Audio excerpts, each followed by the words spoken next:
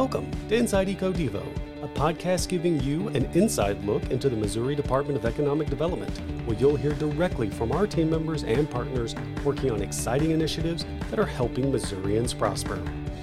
On this episode, we're talking about Federal Initiatives team and everything that's been going on since the ARPA tours earlier this summer.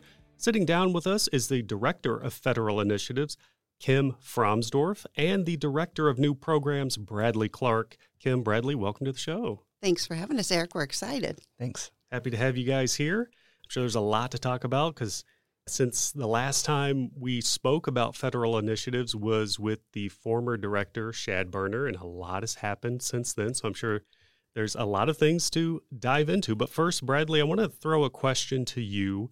And correct me if I'm wrong, but I believe your position, Director of New Programs, is a new position. So can you tell us a little bit about that role and what kind of new programs are you guys looking for and handling and all that?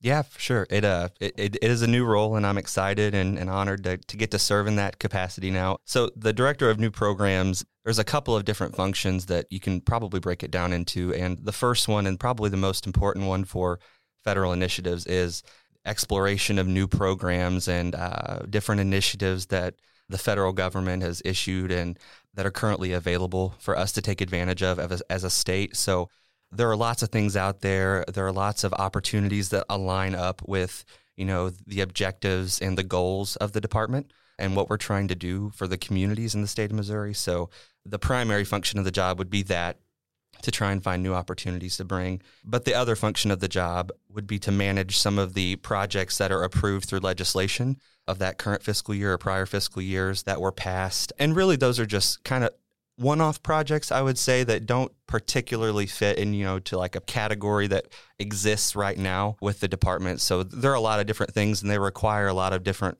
kinds of reporting, different kinds of administration and things like that. So really, it's just trying to streamline that process. And anytime we have those one-off projects that come our way, there's a step one and a step two and a place to be and a place to go.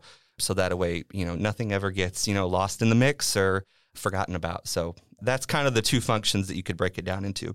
And I know you just said like the categories, not anything set in stone there, but are there categories you guys have in mind? Are these categories similar to what's already being covered in ARPA, kind of that same road? Yeah, I think a lot of it, the whole purpose of this is to help the communities and make them benefit from the opportunity. And I think really whenever you start to look at, what kind of opportunities they need, you really can hone in on what to look for in the future for those programs that would be beneficial. And we've got a couple, going right now, and just to briefly mention them, and maybe we can hit on them later and get in a little bit more detail. But, we have critical minerals, and we'll get into that, like I said, later. International Flight Program, which kind of the name beckons what that's all about, bringing a new international flight to our state. And then some opportunities to maybe work with partners on some of the CHIPS Act funding, which CHIPS Act stands for Creating Helpful Incentives to Produce Semiconductors. And if you haven't read about semiconductors, they go in a lot of things, from cell phones to vehicles. So encourage anybody to research that. But those are a couple of the areas that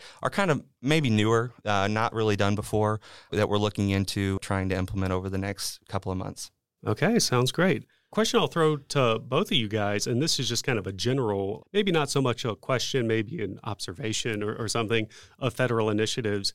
I'd imagine the primary focus of your guys' jobs, your work, the team's work under federal initiatives is that awareness to communities and business that federal funding is available and helping that administration of those funds. I don't know because I've never applied for federal funding, but I would imagine if you don't know it's there and you don't know the ropes and all the ins and outs, it could be very daunting. So, I guess the observation I'm having here is federal initiatives, the primary goal is to assist those communities and businesses with acquiring that federal funding in the administration. Absolutely, Eric. I think making sure that the rest of the team within DED is aware of different federal opportunities. We are actually getting ready to do some education with the regional engagement team so that when they're out in the communities talking to businesses and nonprofits and local governments, that they make sure that they're aware of what's going on with different federal initiatives and funding availability. And then also, just working with those communities that we've already awarded to make sure that they can be successful going forward. At the top, I had mentioned, we had previously talked to former Director a federal initiative, Shad Burner. This was way back in episode 2. That was almost like a year ago. A lot of things have happened. A lot has happened in the last year. So break it down for us. What has been happening since the last, that year or so, and since the ARPA tours? What's going on in federal initiatives? Yeah, so I think when Shad was here last, we were building programs, thinking about what was going to go into guidelines. We were talking to communities and different stakeholders to see what kind of programs were really going to align with what was needed in the different communities across the state. So since then, we have actually created all 9 programs, launched all of them except for one, awarded over $500 million of funding through those programs to date. About 95% of the $500 million in funding we had is awarded.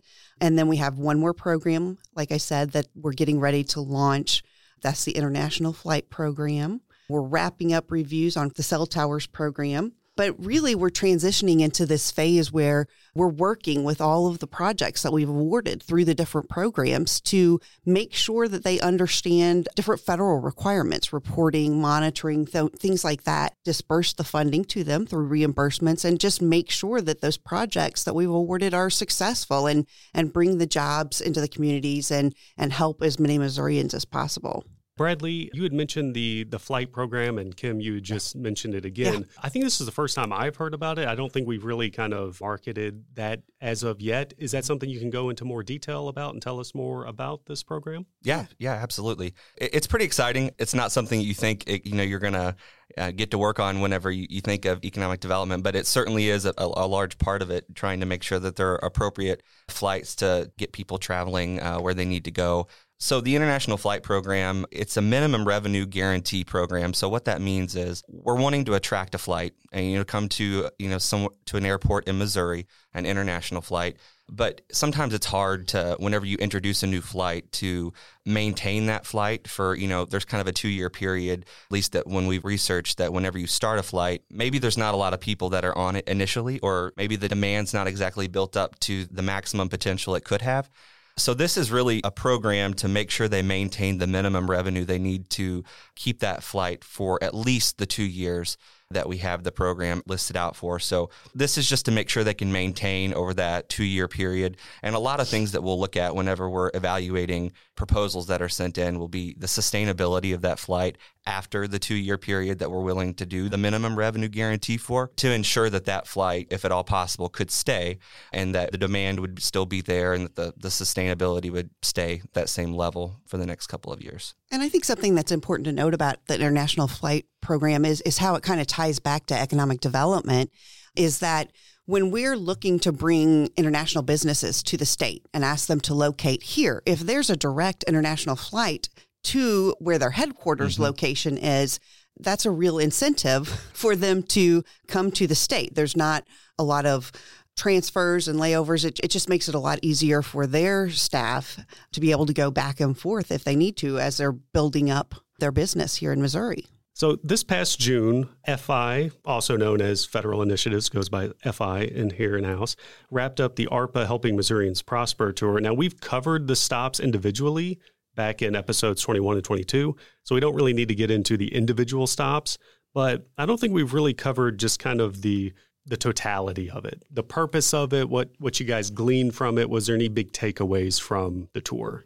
I was fortunate, at the time in my schedule to where I could make quite a few of the stops, just missed a couple, but it was a busy and exciting couple of weeks, I know, for the team. As you talked about in those episodes, it was everywhere from Maryville up north to Sykeston, Missouri down in southeast. So there were a lot of stops in a lot of places. Really, I think the large overall purpose or goal, I guess you could say, with the tour was to plan a celebration for these awards, right? So there were a lot of proposals, a lot of applications that were submitted. It was very competitive, as everyone knows. So to get this award was a big deal. And a lot of the projects, the focus of the program was to ensure that the project itself that we were awarding was going to have a generational impact. And then it was going to be some sort of a catalyst for a positive change in their community. Whenever we made those visits, the key takeaway that I saw, that kind of overarched over all of the stops that I was able to be a part of, was that there were so many different kinds of community members, children, business owners, elected officials, everyday citizens that showed up to all of them, no matter if it was a large city or if it was a small town. So you could really tell that the projects they were proposing and that were awarded were truly going to be have a large impact on their community.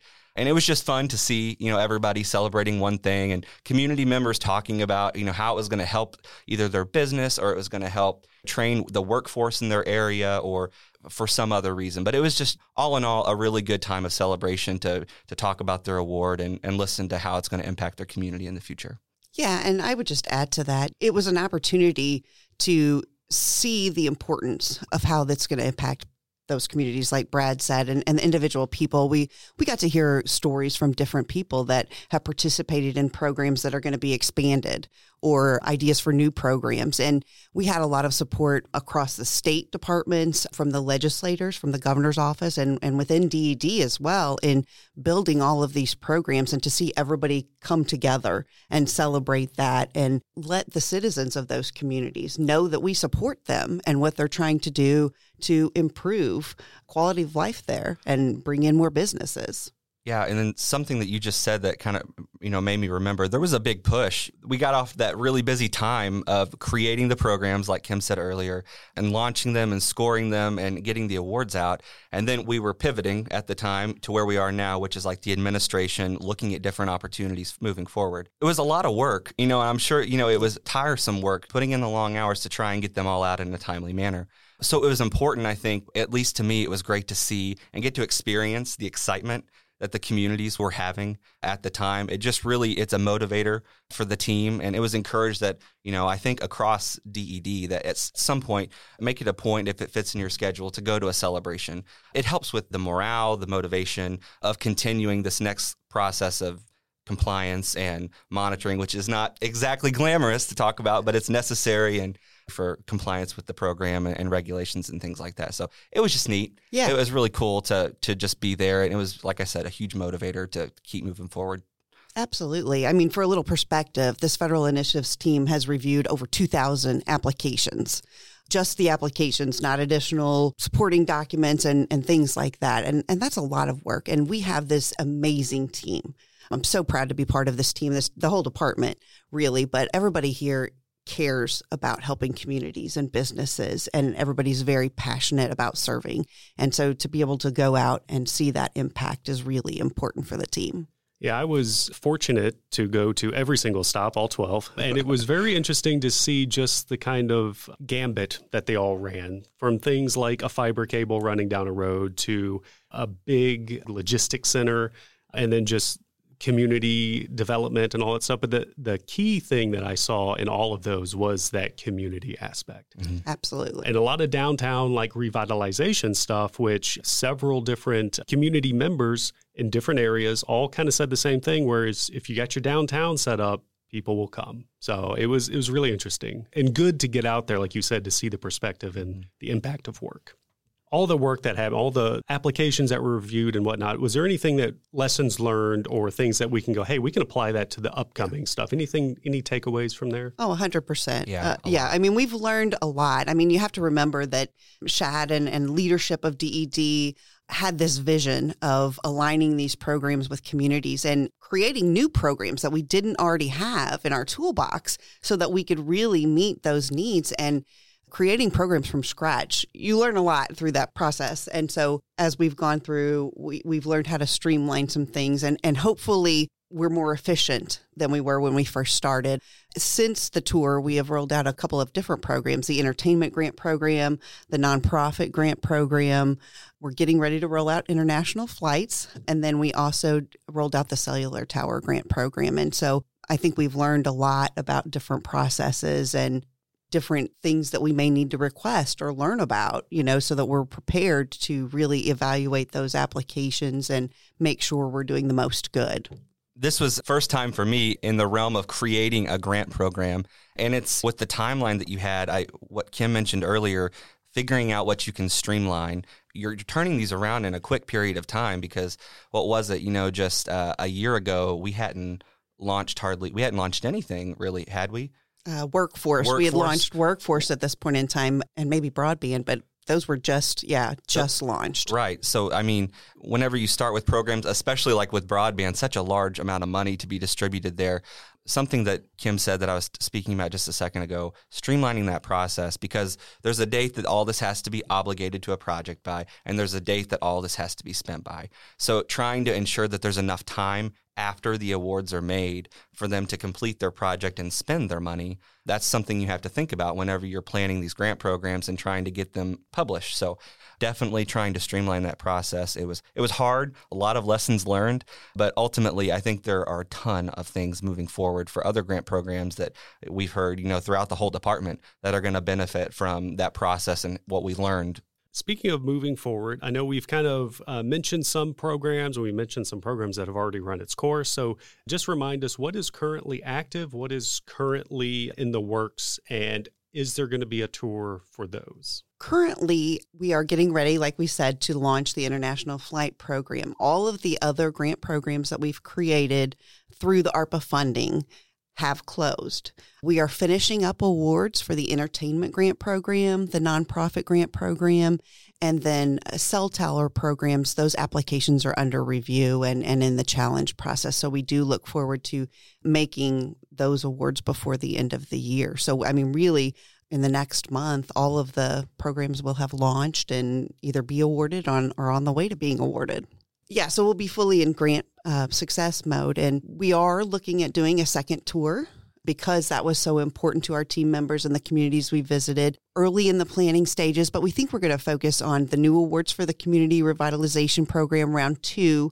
In our first round, we weren't able to allocate all of those funds to the north region of the state. And we really wanted to make sure we got those dollars to that region. So we held a second round of applications. We've just recently made those awards. And then, as I said, the nonprofit grant awards. So we're going to feature those different organizations and communities and the good work that's going to come out of those projects. So we've been talking a lot of stuff about ARPA. And I think when people hear federal initiatives, especially around the office, you immediately think federal initiatives, ARPA, they're one and the same. But are there other things beyond ARPA that the FI team is working on and looking at? And maybe this is more in the realm of the new programs. Yeah. Outside of ARPA, of course, there are some that are still based through some ARPA money. Some of the new programs that aren't as natural or, as similar to the other ARPA programs we've launched. I guess, we've already talked about the International Flight Program and what that's going to do. But then critical minerals would be another one, I would say, that's kind of newer and not as similar to the other programs. That's a $16 million grant, and that's to go to a state university to conduct a 2-year study demonstrating Missouri's potential as a national leader in mining and refining those critical minerals that are essential to Missouri manufacturing and creating those things. Also, a part of that program is a demonstration facility, which that'll be focused on generating those battery-ready materials and showing that they actually are capable of doing the work that they're being manufactured to do. So that's a newer one, and we're still continuing to work on that program, flesh through what applications would come in and things like that. And then there's other opportunities like with CHIPS Act, and like I said earlier, that's the Creating Helpful Incentives to Produce Semiconductors Act, and we're really looking at opportunities to try and maybe partner with other organizations that are going to apply for some of that money and maybe potentially help them on their way to securing that funding in the future. But there will be more details to come on that as we learn more about it and see what players are going to be involved there on that stage. So we'll wait and see. But those are some of the newer opportunities outside of the 9 programs that Kim mentioned a while ago. And just out of curiosity, when you mention critical minerals, are there certain specific ones that are on that list? On the guidelines that we put out, there are an entire list, and I forget, it's escaping me the department that they come from, but there's an entire list of critical minerals that would be considered a critical mineral that you can look at. The critical minerals, the batteries, the chips, they all kind of seem to kind of float in the same realm. Right. Critical minerals are used in the chips and the battery technology and all that. So do all these is there an overlap there? Do they kind of intermingle in some way? Yeah, absolutely. And Kim, feel free to jump in if I explain this wrong, but I'm continually learning more about these 2 new realms that we're jumping into here. But basically, the understanding is that critical minerals, you'll mine and refine and test the minerals and that demonstration facility that we talked about in that program. And then the next part of that is taking those materials and turning them into the semiconductor. So there are a lot of things that are probably in between the mining, refining, testing, and creating a semiconductor. But they do go hand in hand, and we're trying to figure out what Missouri's potential is to become that national leader. And then with the CHIPS Act, trying to find incentives or ways that we can help manufacturers come to Missouri to use those minerals that are mined to create semiconductors, all in that initiative to bring a company here to do that work to make Missouri that leader that we were talking about. Yeah, and this is really the next phase in manufacturing. Right. When you think about the surge in the number of electronic vehicles, creating those batteries to run those cars, I mean, there's a huge opportunity here, but the amount of critical minerals is limited. So that's where kind of the importance of the critical minerals grant programs comes in, is finding ways to extract those minerals in an efficient way and then apply new technology so that we can be a player in the industry and bring new businesses to the state. As you guys know, the department's motto is helping Missourians prosper. So how does the work of federal initiatives help fulfill that motto? I think, when we created these programs, we worked really closely with communities and different focus groups. We held surveys, all of those kinds of things to see what the need was. And like I mentioned, we have this team that's really committed and passionate to helping those communities. And so we have these programs, we've awarded funds, and now our team is going to be working hand in hand with those communities and with those nonprofits and businesses to make sure that they're able to create new jobs and improve services in their communities through this wide array of different projects that we've funded so that we can really make communities a better place to live and help individual Missourians improve their quality of life. I think what Kim mentioned there at the beginning is a huge part, and something that I know there was a lot of talk and praise about at the beginning.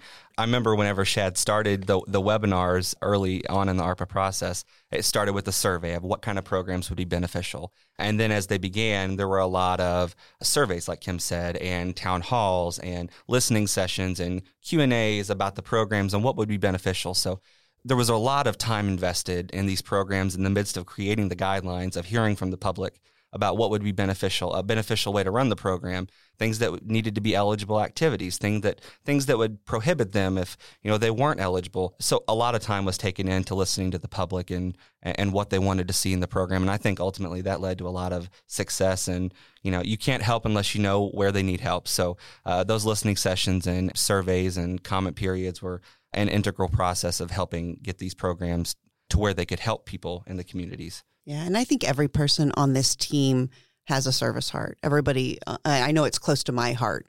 I have a passion for community development and helping people improve their lives. And so I think, that's just what we come to work looking to do every day, see how we can help a different community or a different nonprofit or bring new jobs to the state. I think that's the department as a whole. I can't think of any better way to end on that. That's a great way to sum it up there, Kim. I know Federal Initiatives is super busy, so I appreciate you guys taking the time, sitting down, and giving us all this information. Yeah, thanks for having us, Eric. Thanks.